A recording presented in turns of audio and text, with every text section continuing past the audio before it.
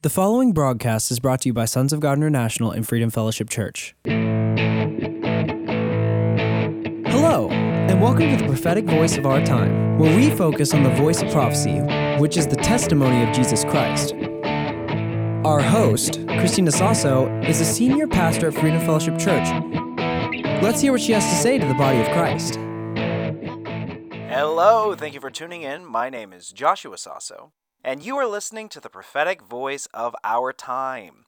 What we're going to be talking about today is how you can be transformed by the Spirit of God when you allow Him to move in your life. You see, this means that the way that you think, the way that you act, the way that you speak, it will look different because you've been transformed by the Spirit of God. And even now, you will be changed if you let God move in your life. And this is something that all believers, everyone, should be experiencing in their own lives. It shouldn't just be a select group of people. Everyone should be having encounters with the Spirit of God. So it's all very exciting. But before I continue, I want to remind you all that here in San Antonio, Texas, at Freedom Fellowship Church International, we are holding the prophetic gathering of the saints on December 31st, starting at 7 p.m. This is a conference we hold every year to usher in the new year, and the theme for this year is the love of God and the power of God. And so that's really exciting. I want to encourage all of you, this is an event that you do not want to miss. If you want to attend, I encourage you to go to our website, sogmi.org, hit the events tab, and register online today. It's going to be held at 8419 Callahan Road here in San Antonio, Texas. And the registration fee is $30 a person, and we're dressing up for Jesus. It is a black tie event, so make sure to wear your best attire as we celebrate the love of God and the power of God. So, as I was saying, when you let the Spirit of God move in your life, you will be transformed into a completely new person. This means even the way you think, even the way you speak, even the way you act will be different than the way it was before. So much so that people who knew you in the past, or people who even know you now, might wonder, is this really the same person that I knew growing up? Something that Paul writes in Romans chapter 12, verse 2. He says, "Do not conform to the pattern of this world, but be transformed by the renewing of your mind. Then you will be able to test and approve what God's will is, His good, pleasing, and perfect will." So, something that's a part of the Christian walk is that your mind, everything about it, gets transformed into something new. And that's something that's really exciting. Something that happens in Isaiah chapter 6 is that it says, in the year of King Uzziah's death, and according to a lot of biblical scholars, they believed that King Uzziah was the cousin of Isaiah. And so he was mourning the death of his cousin. But it says in Isaiah chapter 6, verse 1, in the year of King Uzziah's death, I saw the Lord sitting on a high and exalted throne. The edges of his robe filled the temple. Winged creatures were stationed all around him. Each had 6 wings. With 2 they veiled their faces, with 2 their feet, and with 2 they flew about, and they shouted to each other, saying, Holy, holy, holy is the Lord of heavenly forces. All the earth is filled with God's glory. So this is a really astounding kind of thing that Isaiah is seeing. He's just so awe-inspiring. He's seeing the glory of God, and he's seeing how awesome God is. And this is the kind of encounter that you can't walk away from it unchanged. When you really experience God's presence, when He really moves in your life, you can't help but be transformed by it.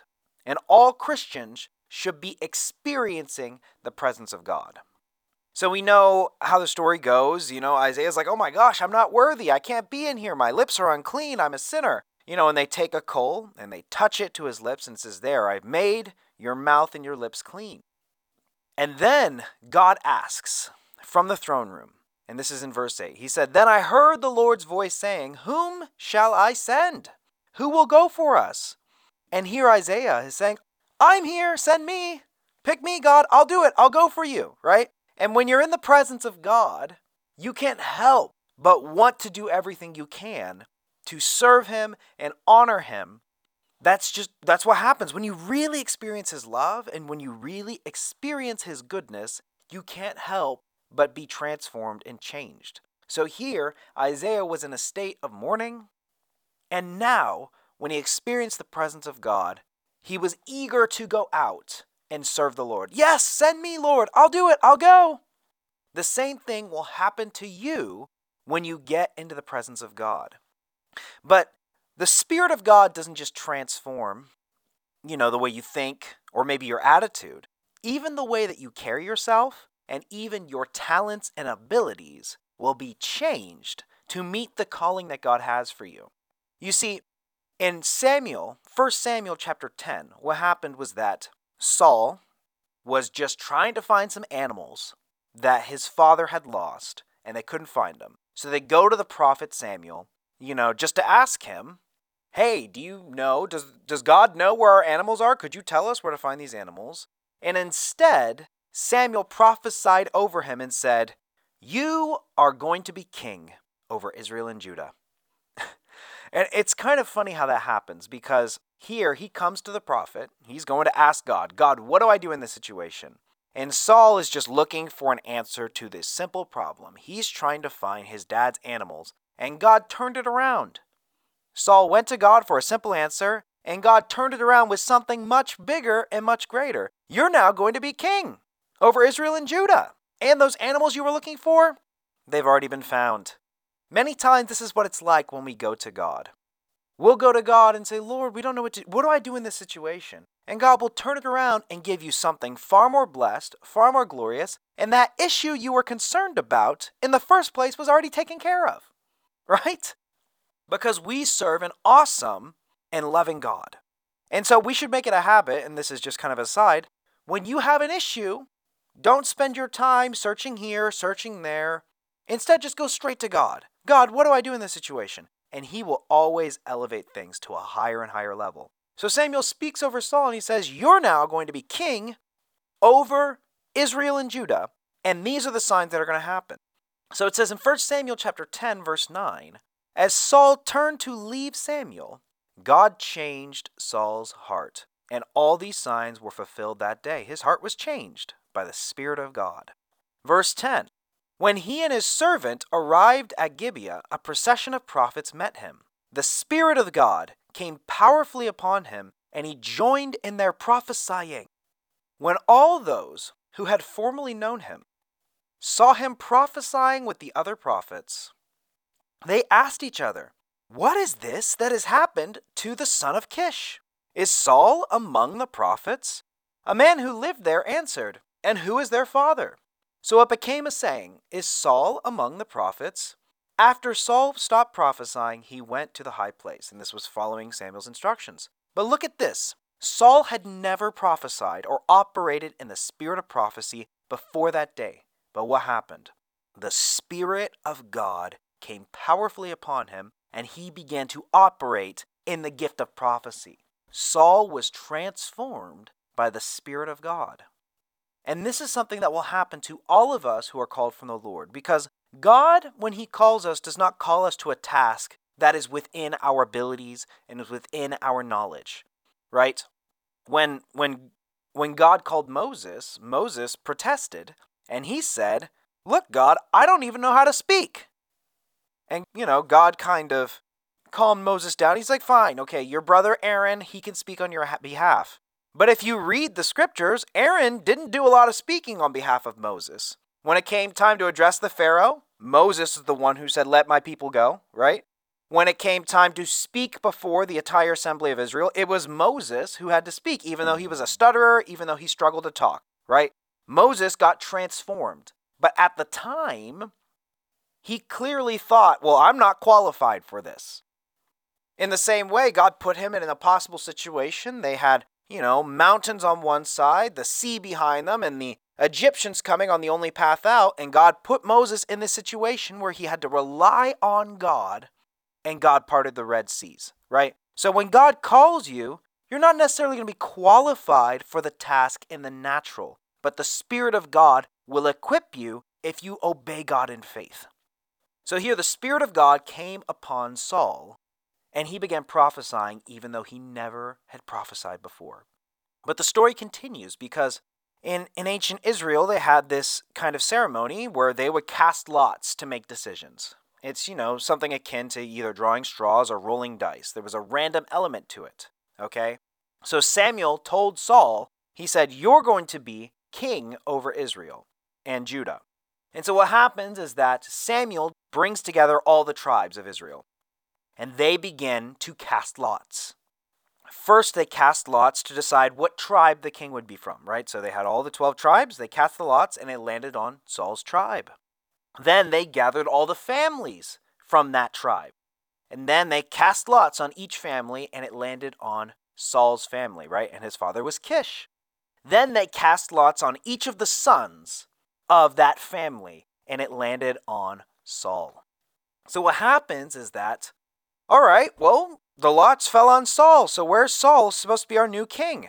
And when they find him, they say, oh, he's hiding. He's hiding among the baggage because he doesn't want to be found. So here Saul, he didn't want to be king. He was hiding and hoping maybe if I hide here, maybe if I cover my eyes and close my ears, maybe they'll ignore me and not pick me, right? So he didn't necessarily come across as somebody that was a charismatic, bold, and confident leader, right? Even though God said, you're king over Israel, he still wasn't feeling like a king in his heart. You know what I'm saying? And sometimes this happens with God, where God will prophesy to you and he'll say, you're a great and mighty and powerful leader, and you don't necessarily feel it. Okay, so Saul wasn't feeling it so much so that he was hiding in the baggage. So they pull him out from his hiding place, and then Samuel says, here is the new king. And rightfully so, there were some grumbling people, and they were thinking, is this guy really going to be our king? And I can kind of empathize with him because here, this guy is supposed to be leading us into battle, and he's cowering away and hiding amongst the baggage. It's like, is this really a guy that I want to follow into battle, that I want to serve? I don't know about that. So there were some murmurers and some grumblers, okay? But we see in this story how God changes Saul's heart and fashions him into the heart and mind of a leader and a king. So what happens is that in the next chapter, there's these bad guys that begin to assemble, okay? The Ammonites and their leader come and they attack the city of Jabesh. Okay, so they surround Jabesh and they're going to attack Jabesh and start killing a lot of people and stealing a lot of stuff. So Jabesh sends a messenger out and they're saying, hey, we don't want to go to war with you, okay? Can we have some kind of peace treaty so we don't have to fight? And so what happens is the leader of the Ammonites says, okay, sure, I'll make a treaty of you, but only if we get to come in and gouge out the right eye of every person in the city of Jabesh. Ugh, that's kind of harsh and pretty brutal, right? Really nice guy there. Not a really good deal on behalf of, the city of Jabesh, right? So rightfully, they're scared because they don't want to lose their right eyes, right? So they send out message. They're like, okay, let us send messages out, and if nobody comes to help us, then we'll let you gouge out our right eyes. And so they send a message to the other cities because rightfully they're scared and they don't want to lose their eyeballs, okay? So what happens is that Saul catches word of this.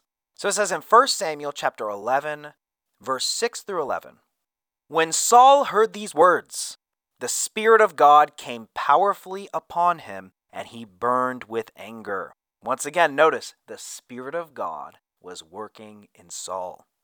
He took a pair of oxen, cut them into pieces, and sent the pieces by messengers throughout Israel proclaiming, this is what will be done to the oxen of anyone who does not follow Saul and Samuel. Then the terror of the Lord fell on the people, and they came out together as one. When Saul mustered them at Bezek, the men of Israel numbered 300,000, and those of Judah 30,000. Now notice this. This is the same man, when they named him as king, he was hiding. He didn't want to be called. And now the Spirit of God came upon him, and he was able to muster together an army of 330,000 people. When before people were kind of murmuring and they're like, oh, this guy isn't cut out for a leader. Nah, this guy isn't cut out to be the king. I don't know about this, right? And now God transformed him into a charismatic, confident, and commanding leader. But not only that, we see in the story Saul begins to think like a strategist. In verse 11, it says, "The next day Saul separated his men into 3 divisions." Right? So he decided, okay, this is division 1, this is division 2. You're going to come from this side. You're going to come. He began strategizing like a general. The same person who not long ago was hiding amongst the baggage. Okay? So the Spirit of God transformed Saul from basically somebody who is timid and shy and cowardly into a commanding presence, a general, strategist, and somebody with the mindset of a king. Okay? This is how God can equip you and empower you to step into the position that he called you into. Just like in the time of Moses when they were building the tabernacle, God gave Moses the vision, and then he said, you're going to put Bezalel and Aholiab over the building project because I've imbued with them gifts concerning building, concerning sculpting, concerning all kinds of arts, all kinds of building. I have empowered them and enabled them with these gifts so that they can build the tabernacle according to the specifications that I've given you. The Holy Spirit of God can empower you, right? So maybe you feel kind of shy. Maybe you think it's too big for you. Continue obeying God, and God will enable you to do it. But remember, it isn't, you still got to walk in faith. You're still going to have to walk in faith. Saul still had to act in faith that when he sent this message out to these tribes, people were going to show up. And you got to put yourself in Saul's position. Previously, people were discounting you. And they were thinking, you're not cut out for this. Oh, Saul's no good. He's not a good king. Whatever, okay? You have to put yourself in his position. If you put yourself in his position, you might think, oh my gosh, what if I send this message out to the 12 tribes of Israel and nobody shows up, right? What happens, right? Oh, I send a message, everyone come help me fight on behalf of the city of Jabesh, and we're going to save them from the Ammonites. And what if nobody shows up? Oh my gosh, right? Your anxiety builds up. Oh no, what if people don't show up? I'm going to look like a fool. I'm going to look like a loser, right? But Saul didn't concern himself with that. The Spirit of God came upon him, and he was filled with such righteous anger that he acted. And he acted with confidence and authority. Okay, so he was transformed. Your experiences with God should be regularly transforming you. You should not look like the same person that you did a year ago, when you were born again, or even recently. You should be continually transformed. And this happens when you walk with God. Sometimes God will reveal to you maybe patterns in your thinking that aren't aligning with his perfect will. Maybe God will reveal to you habits that don't align with his perfect will. Because truthfully, and this is something that all Christians have to understand, which is that you will never arrive at a place where you 100% completely understand everything about the nature of God. You will never arrive at that place. There is always more to discover, there's always more to experience, and more to see, because God is unending, he is limitless, and infinite. This is especially important for those of us that are called to leaders, and I know I'm talking to leaders right now. You should be receiving new revelation that completely transforms the way you think and the way that those people you're training think. Many ministries are still riding on the revelations of a year ago, some of them even 15 years ago or 30 years ago, where they got this big new revelation and it was world-changing and they have not discovered anything new. In fact, many of them, they've built traditions and doctrines around these revelations, and they've created this box and prevented the Holy Spirit from moving further. Right? So what that means is that in their mind, and if you've done this in your own life, means in your mind, you've decided, yep, I've arrived. There's nothing more to learn about God. There's nothing else that needs to challenge my assumptions, challenge my habits, challenge my ways of thinking. I've arrived. And you have to understand how arrogant and prideful that is. God is infinite and unending. And the Word of God is so rich and so deep, you can read the same scripture 100 times and still come back with something new. And if you have not been receiving new revelations, it means you have not been making room for the Holy Spirit to transform you. You are too stuck in your habits and your ways of thinking, and you don't want to let God change your life. There are many areas where even me in my daily walk, I am discovering new aspects of God's goodness, his love, his ways of doing things. There's all new things to discover. So the doctrines that you've been living by, they're not complete. And they never will be. That's why we have all eternity to discover God. So if you want to be used by God, you have to have the humility to let God transform the way you live your life. Your mind needs to be renewed. And what Christians have to understand is that that doesn't end with your salvation, right? Because when you get saved, it's a big transforming moment, right? Before, you didn't know anything about God. Before, you didn't know anything. You were living in sin, and now you're not. You're pulled out of it. But that journey is just the beginning. Even leaders, even pastors that have been in the ministry for 50 plus years, if you're walking with God, you should still be getting new revelation. You should still be getting transformed. And so I really want to issue a challenge to all of you. You really need to be honest in your own life. Have you been living your life stuck in the same ways of thinking, stuck in the same habits with the same kind of actions? Have you actually made room for God to bring the new, to transform you? You have to make room for God in your life to do these things. Just like Saul was transformed from a nobody into a king, you look at somebody like Noah. God appeared to Noah and he said, I want you to build an ark. It's going to be this wide by this tall and every animal is going to be in it. And Noah comes back and he's thinking, well, what's an ark? I've never seen one of those before, right? So God had to transform Noah into an architect, an engineer, carpenter, zoologist, animal expert, right? There was all these things that Noah had to walk out in faith concerning. God will equip you to do the things that he's called you to do. But even in our doctrines, we don't understand the depths and heights of God. There is always more to understand.